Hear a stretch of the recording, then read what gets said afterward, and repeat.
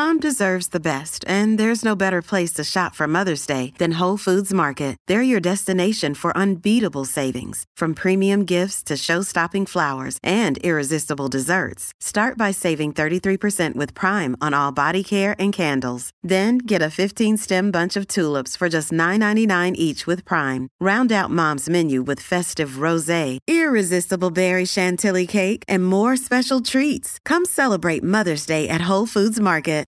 This episode is brought to you by La Quinta by Wyndham.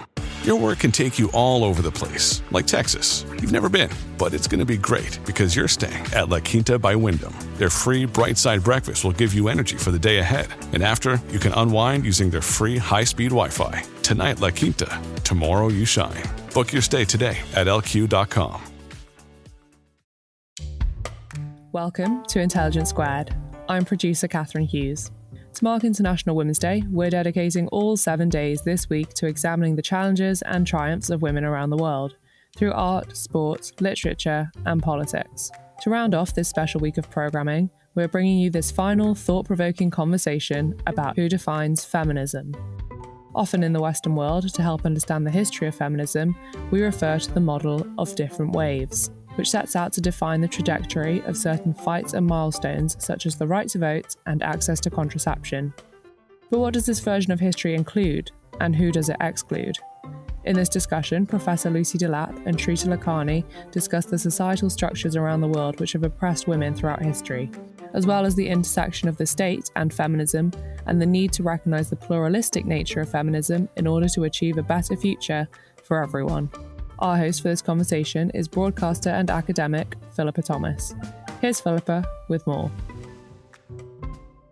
Today we're delving into the fascinating and complex history of feminism, examining the different waves of the movement and the achievements that it's brought for women. At the same time, we're also acknowledging the challenges that feminism has faced and the people it hasn't always included. The achievements have been many, including the right to vote, increased access to education and employment opportunities, the legalization of birth control and abortion. The challenges have also been many: resistance and opposition from without, and division within, not least from this sprawling movement's internal systemic failings and divisions. Well, to discuss all of this and more, I'm joined today by Lucy Delap, who is Professor in Modern British and Gender History at the University of Cambridge. Lucy is a Fellow of Murray Edwards College.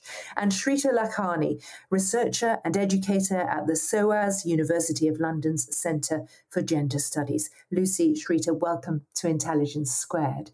And Lucy, if I can begin with you, even defining feminism is problematic, is open to different interpretations. And the metaphor that we're choosing to explore today for Intelligence Squared is that of waves of feminism. And I would like us to explore together the different waves and how they are commonly understood and what they've left out. But first, can I come to you for your thoughts on that metaphor, that way of approaching the history of feminism? The wave metaphor does quite a lot of work for us, and it's really helpful to have a way of kind of reaching back historically and thinking about the different questions feminists might have been asking. That's obviously helpful when people ask for a definition, because we'll always have to say, well, it meant different things in different time periods. But the problem with the wave metaphor is it's almost doing too much work. So it tends to make us look at specific moments. So, for example, the Seneca Falls Conference in the United States in the 19th century, or we might look to the militant suffragists in Britain in the early 20th century. Those seem to be kind of, founding wave moments. But we don't look in between, and we miss a lot of the richness of different kinds of feminist activism. And in particular, I think the waves metaphor tends to make us look to the United States or to Europe, and we don't therefore get a sense of the kind of the global diversity of women's activisms around gender justice. So the wave metaphor definitely directs our gaze too strongly to specific places. And it also makes us feel as though everyone at those moments of wave, kind of the waves crashing in on the beach, as if they all agreed with each other. Whereas actually, even at those moments of kind of peak wave activism, there were lots of different interpretations at play, and women don't necessarily agree on what the goal should be. I think that Lucy kind of very much put it perfectly. When we look at the wave metaphor, we kind of forget to look at who's defining the waves and who's defining feminism. And by even defining what feminism is, we're also defining what womanhood is and who gets access to feminism, whose voices are heard and whose histories are heard. And when we look at the waves in particular, we see a huge marginalization of feminist thought, feminist activity that happened outside of the West, especially in the global South or against like the empire. But also we forget some of the complicities and the collusions of some of the very women fighting for feminist or women's liberation in the West, who are also complicit in, especially in the first wave and the second wave, in empire and colonization and the active oppression of people around the world as well. So the wave metaphor invisibilizes almost other forms of thinking about feminism and narrows feminism to this idea of just for gender equality rather than seeing feminism as a form of justice work. And the last thing I want to do is narrow the debate. So what I'm suggesting that we do over this half hour or so is articulate a little more clearly what the different waves in the model are seen as represented, what's agreed about them, and their landmark moments, and then come back to where they may fail us, who they may exclude, and who gets to decide and define today. If we're looking at some of the key turning points in the history of feminism, Lucy, can I come back to you first on perhaps the easiest wave to talk about, perhaps the first, and the right to vote? There's nothing easy about the right to vote as a starting point, because we could put it back to the early 19th century and the kind of extraordinary ferment that came in the wake of the Haitian, the American, and the French revolutions. They set up ideas about who should speak, who could be a citizen, what a constitution looked like, what an acceptable system of authority should be, that just gave so many opportunities for people to think differently, whether that was the utopian socialists who were creating new communities that rejected ideas of marriage and property, or whether it was ideas around voting that spanned really contentious questions around like racial exclusion and enslavement. I mean, there's a ferment of ideas there. So the kind of typical starting point, right? 1848, the Seneca Falls Conference, where predominantly white women got together to discuss women's voting rights in the United States. That's just one possible starting point amongst many. And there's no particular reason why we should start in the US when, the extraordinary things were happening in other parts of the world where both women and men were contesting women's exclusion. Think about the world turned on its head in Saint-Domingue or Haiti, where like the existing power structures were being completely overturned. So yeah, I don't think there's a kind of clear starting point to the first wave. But for the sake of our conversation, let's start with the right to vote and the claims that were newly being made around women's right to vote. On what basis were those claims being made? On the basis of sometimes things that don't really add up to our present day assumptions of what feminism might look like. So women were sometimes calling for enfranchisement on the basis of property. And that was not a particularly radical idea because it was essentially saying, well, the status quo might stay the same, but propertied women should be part of the citizenship body. But that was also being contested at the time by people who were saying, no, it's on the basis of your human existence that you should be enfranchised. So some quite radical calls for the vote, and then some quite kind of socially conservative calls for vote in the 19th century. And I meant easier to define in retrospect rather than easier to achieve, but even that is problematic, as you've pointed out. And Shrita, that idea of who are the first feminists, even the where did it begin question, is huge and devolving in itself. I mean, it really is. And I don't think there is an answer to it, kind of as Lucy has pointed out, because even what does feminism mean is different from person to person. But I think that the point Lucy made around who is predominantly seen as part of the first wave is important to think about, because it does also tell us a lot about the kind of movement that was happening at that moment in time, in particular highlighting that it was mostly white women of a certain class that were predominantly talking about having access to voting, right? And so there's an entire class element as well. And therefore, we're seeing womanhood being defined in that particular moment in that group of people as white and as upper class, right? And if you didn't have access to those, you weren't necessarily seen as a woman or seen as someone that should have the right to vote in the first place, or even seen as someone that had a viewpoint. So that cloud of hierarchy kind of hangs over us from the beginning. I mean, when you say that, Shrita, it makes me think when I am in conversations about inclusive practices in the workplace today, what often gets missed out is the economic, is class, whether we're talking about the UK, the US, or beyond. Sometimes some of the splits that we need to look at historically are not so familiar to us today. So, for example, in the 19th century, there was a big debate about should single women have the vote because they don't have a male relative who can kind of represent them, or should married women have the vote because they represent the kind of fulfillment of conservative ideas of femininity, right? They're good wives, they're good mothers, and therefore they're the best citizens. So there's some really interesting debates that don't necessarily correspond to what we think are important today. But I would also say that we've started with the vote almost because it's a kind of like, it seems like a fundamental building block. But there's another way of looking at it, which is to say that the vote was a relatively small ask that everyone could agree on. And there were other issues that were really dividing feminist activism at the time. So, for example, the divide over should the state intervene to protect working women from the kind of worst abuses of employment in industrializing countries. Women were exploited by working with dangerous chemicals, very, very long hours, unsafe factories, night work. It was really, really tough for working class women in 19th century factories all over the world. So, there was a very divided debate on this where more privileged women often said they should have a free market for their labor. They should be allowed to work anywhere, and that's the best way for them to achieve emancipation and self-support.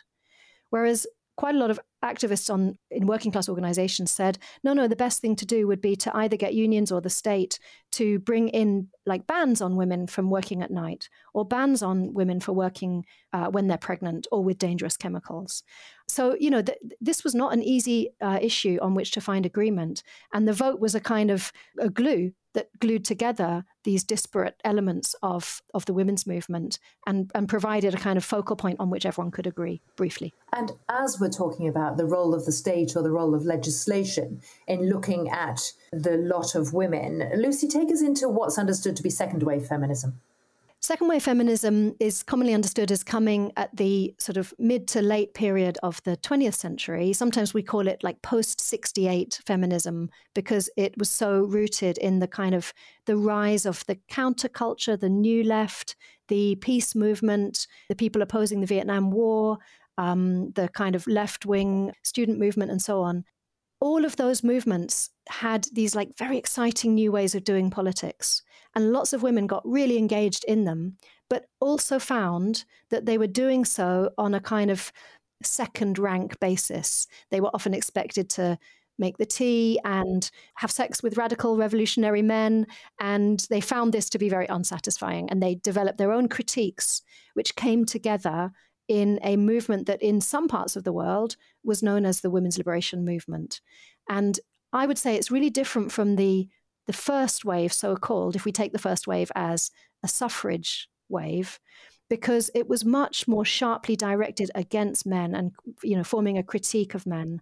Whereas in the first wave period, the emphasis was more on asking for rights from the state. Now, those are kind of very like broad brush characterizations, but certainly the women's liberation movement experimented with things that you don't really see that much in the first wave, like women only working with other women and working in these kind of very grassrootsy, activated ways that extended politics into the bedroom, into the kitchen, into the workplace, and at that very micro level of kind of almost micro injuries, refused to accept objectification and sexual harassment and workplace inequalities, and contested who was going to do the washing up. And, this went with huge social transformation in terms of divorces and women walking away from abusive or unsatisfactory marriages. So it was kind of like a huge social upheaval at that very grassroots level. And Shrita, what do you make of the way the conversation changed then? We're talking history, aren't we? But we are talking about that growing awareness of systems, of patriarchy, of capitalism, and that pervasive impact. Personally, I really find the second wave really exciting to think about, and not necessarily in this metaphor of waves that we're using, but more about like the conversations that came about during that period, the organizing that was happening as well, in that like we had feminist organizing that wasn't organizing on single issue politics. There was organizing happening across the board, and there was coalitions happening, while also understanding how women, and in particular women of color, were still being marginalized from the very spaces where they were actively organizing and doing a lot of the care work to reproduce organizing in itself. And this is the period where we saw Black feminist thought, especially in the US, but outside of the US, really pick up. And like today, we still see influences of those thoughts in our organizing, especially when we think about intersectionality or ideas of interlocking forms of oppression, or understanding that the systems of oppression, while we experience oppression differently, the systems are connected. And we can still see the influence of that kind of thought process in activist movements today and in some of our thinking and teaching today. And Shrita, intersectionality is a word that brings third wave feminism to mind for me. But how would you describe that? You just said something about interlocking forms of oppression, but can you tell us more about your understanding of what that means? So the reason I associate intersectionality not just to the third wave, but to the second wave itself as well, is because it didn't come out of a vacuum, right? We often associate intersectionality to Kimberly Crenshaw, but she herself has said that idea of interlocking forms of oppression, she has happened before and has been talked about by the Third Women Alliance, by the Combahee River Collective. We've seen that idea come about in different forms by lots of other Black feminist thinkers and organizers, but it's just the one that's kind of been picked up, and we've seen it almost, I think, diluted from its initial idea in the way it's been used almost for everything as a tick box, almost, when we think of intersectionality. But to answer your question, sorry, I started with a tangent. I guess when I think of intersectionality, I see it as both like a theoretical but also methodological tool that kind of helps us understand how there are different forms of oppressions which are intersecting, and that we can understand gender, racism, classism, or oppression due to sexuality as different forms of oppressions that are not interconnected. So intersectionality asks us to see how these different forms of oppressions are interconnected, and how therefore we experience violence in different ways due to sometimes the multiple forms of exploitation that we kind of experience.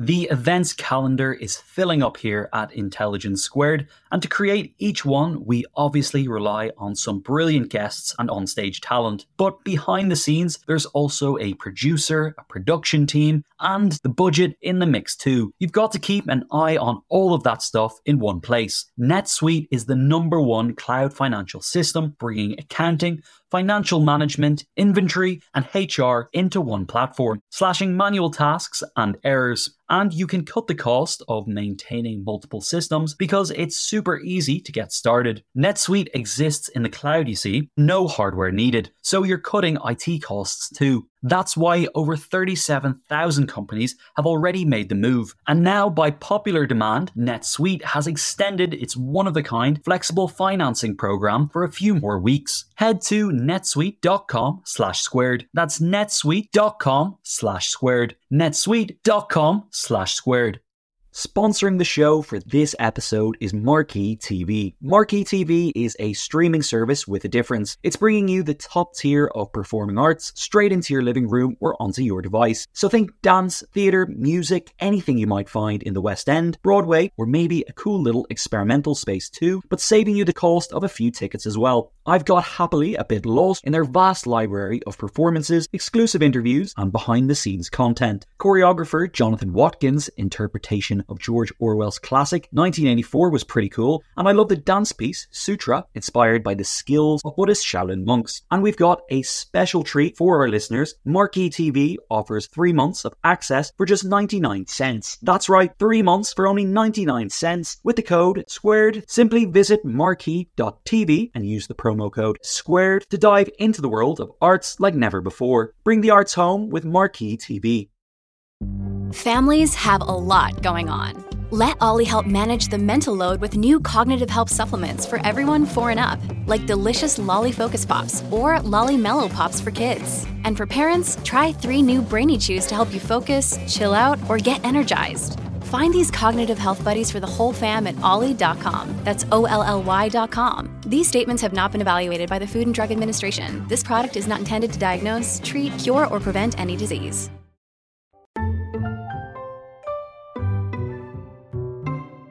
Professor Delap, what comes to mind for you as being most of value about the concept of intersectionality? It's really turbocharged our understanding of like how people experience oppressions.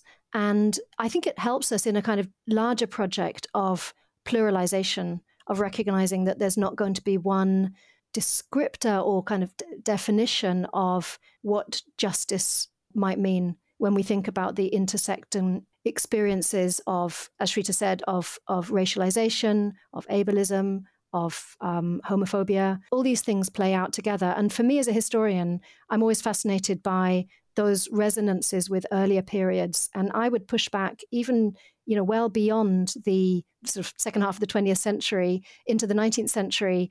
Sojourner Truth, who was a famous formerly enslaved woman who became one of the advocates for abolition. She famously showed her breast at an abolitionist meeting and said, "Ain't I a woman?" pointing out that the kind of claims that white women were making on behalf of their womanhood were also experienced, and it was a language that she could use as a black woman and a formerly enslaved woman, but that it might mean something different for her. So she really raised in an incredibly powerful way that question of the intersections of race and gender, and we've expanded that as we go through into the 21st century with a kind of wider recognition of all these different intersecting axes, or what Patricia Hill Collins calls the matrix of oppression. So there's been so many people who've added to this really rich conversation about intersection, interlocking oppressions. And it's made the history of feminisms into a much richer affair to recognize that so many people have brought their experiences and brought different needs and different questions to the table, which is, again, to come round again to the wave metaphor, why that metaphor is so flattening and so difficult for us if we're trying to tell that fuller story. And that expanding you talk about made me think about even, in the last few weeks, we've been talking again about the inclusion of trans rights, the debate in Scotland, these widening of debate, widening of parameters of reference that may have begun with what we're calling the third wave. We're still trying to define what it means and what that means for a responsible feminist today. I mean, completely. I think that the idea of intersectionality at least gives us the platform to understand that there's different kinds of feminisms and there's different kinds of solutions, and that there isn't just a one-fits-all method to justice work or feminist movement building. But like I said earlier, what I find really interesting around when we're thinking about feminist movements is if you speak to most feminists, they will tell you that feminism is undefinable It's about doing justice work. And I like to pay attention to who tries to define what feminism is and who has access to feminism.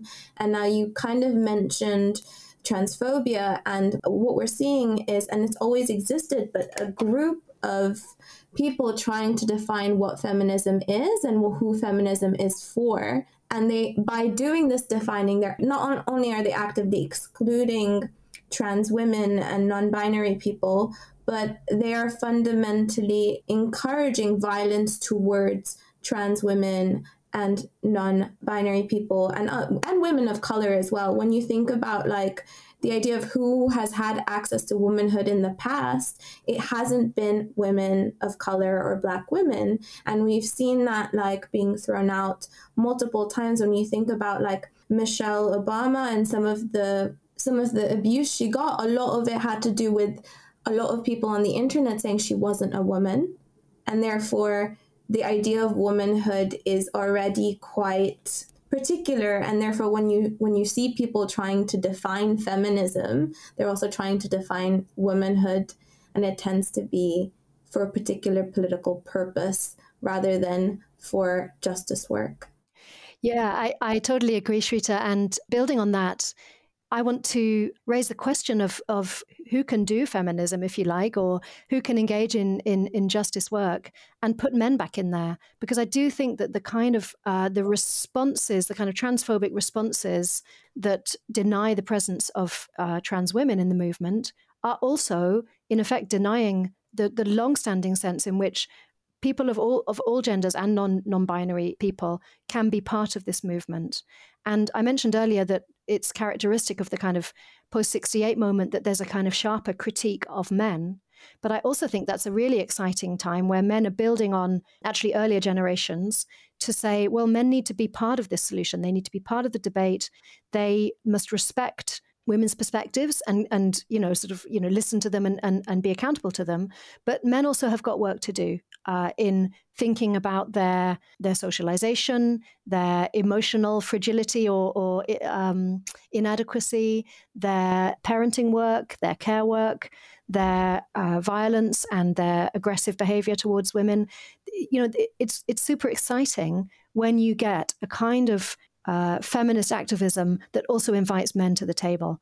And that isn't only in the late 20th century, because you also get it in the suffrage era that we talked about previously, where men are quite active on behalf of women's claims to citizenship and to voting rights. And I would say throughout the anti-colonial struggles, where often there's been forms of feminist activism that are very closely allied with nationalist or anti-colonial movements where men are very central. So if we widen our range a little bit in feminist history, we get a lot more involvement of really interesting men like Frederick Douglass, the US abolitionist, men like Jose Marti in the Cuban context, Cuban nationalist, movements where men have really been invited in and placed very centrally, such as in the wonderful organization Women in Nigeria, which made it always an invitation for men to be part of that movement and to be part of the struggle around Nigerian women's rights. At this point, I have to say, me too. The fourth, if we're talking about the wave metaphor, the fourth wave, Me Too and the pushback against sexualized violence and assumptions and behavior towards women. I mean, that's something where, in a way, you're coming back to earlier times than the men are the enemy kind of idea or trope. And there's also a very open question about, okay, what do men do here as part of the movement and allies of the movement? Shrita Lakhani, what are your thoughts on how difficult it is to be a feminist man in today's feminist environment? I think being a feminist is always going to be difficult and uncomfortable. And if it's not, then we have a problem, right? Because feminism is all about building a better society, and that requires us to be reflexive of some of our participation in the very structures that causes violence towards women, non-binary people as well. And so I have to say, I think it's uncomfortable and difficult to be a feminist regardless of your gender, because it requires us to do a lot of work. But if you're trying to change structures and systems, you surely need to include as much as possible, which is why I'm bringing up men. I mean, I completely agree. I think that we need to include men and we need to include everyone in the feminist movement to change the structures, which is why a part of me really is drawn to abolition feminism. And I'm happy to talk about abolition feminism a little bit later. But you mentioned the Me Too movement in particular, and I think the Me Too movement is a very interesting movement or moment that happened because it's so tied to the kind of divide we have in feminism today, which is one which is very much rooted in neoliberal ideas, and the other which is slightly more radical. And Me Too stems from a lot of neoliberal ideas around feminism, which doesn't necessarily call for an overhauling of the system, but it kind of gives you the idea that inequality can be overcome through the state and the corporate environment. And therefore, we're having women call for the criminalization and the jailing of men that have committed violence, rather than thinking about patriarchy as a whole and the forms of violence that create the environment for sexual harassment and gendered violence in the first place, and we're not thinking about care or repair. I would like to hear both of your thoughts on abolitionist feminism. Shrita, would you define it if you can? It's hard in a nutshell, that, isn't it? But can you define what you mean by it for our audience? I might start with what is abolition first. So at least abolition is seen as a political vision, a form of structural analysis of oppression and practical organizing strategy that kind of changes the way we structure our society.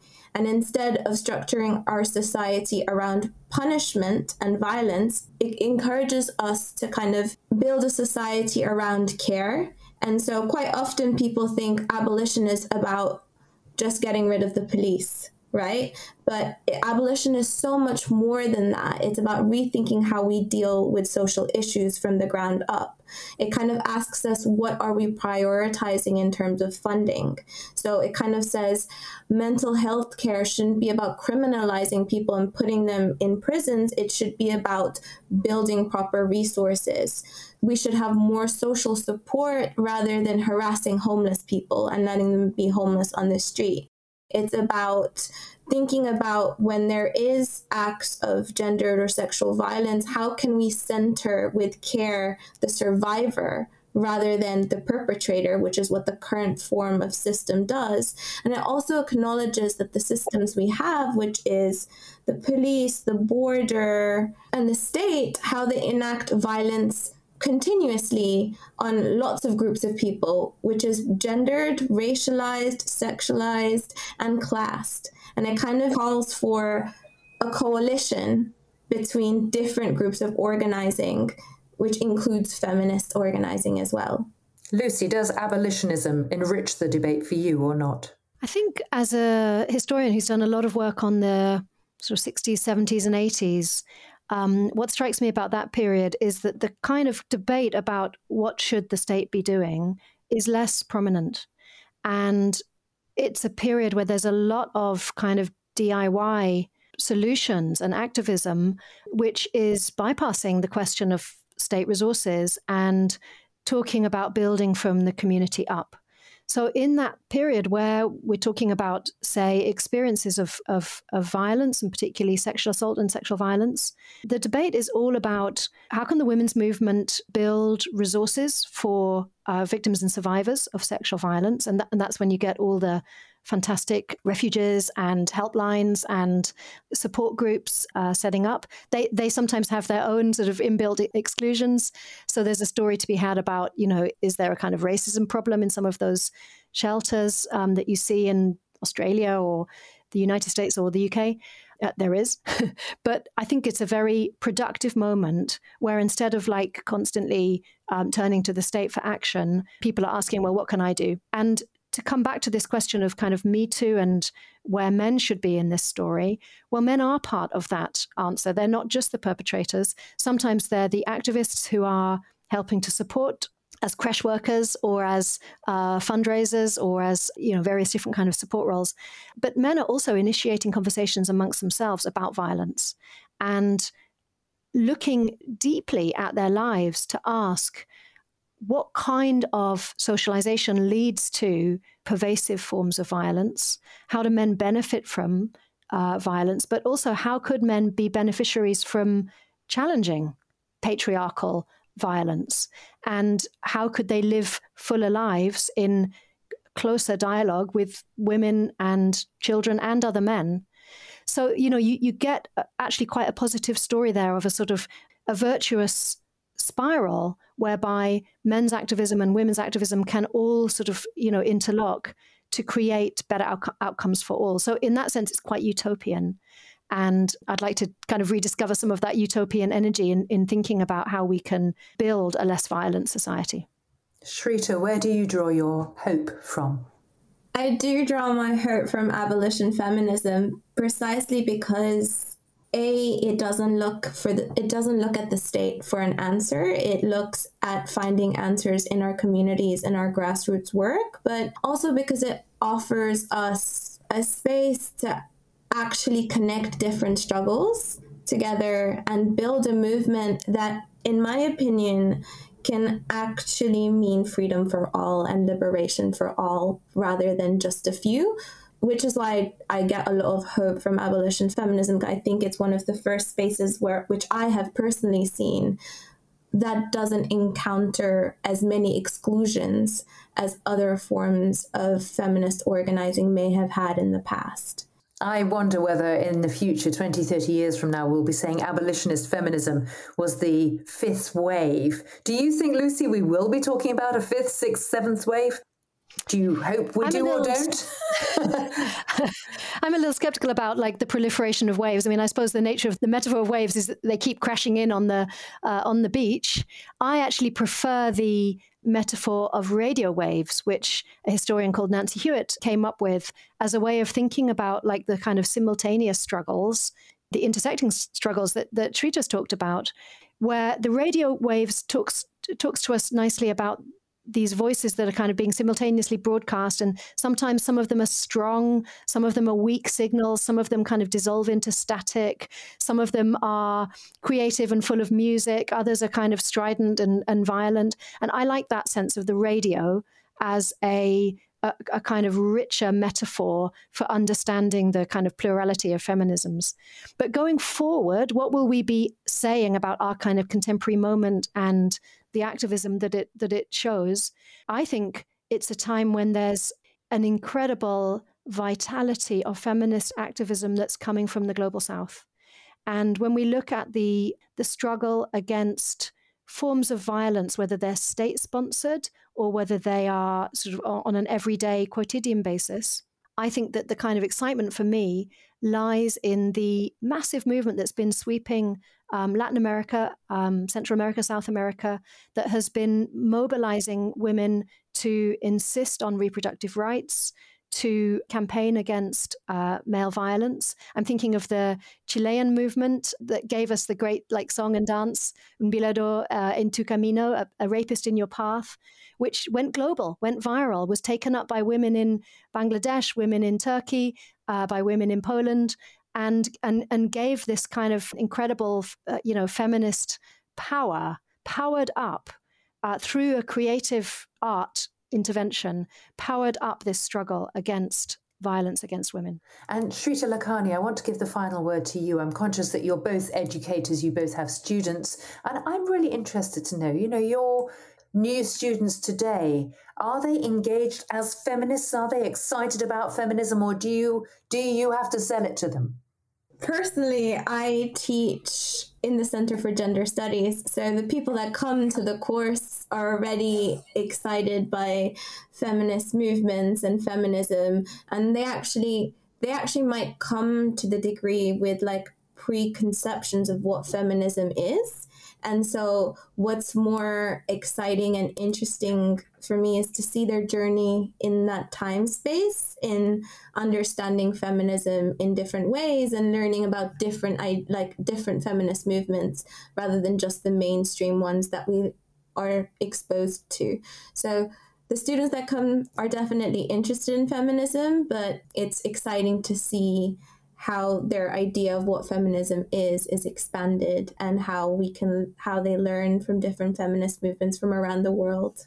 Well, I hope they'll listen to you both, and it'll expand the conversation. Shrita and Lucy, thank you. That was Shrita Lakhani and Lucy Delap. You've been listening to Intelligence Squared. I'm Philippa Thomas, and this episode was produced and edited by Catherine Hughes. Thank you for joining us.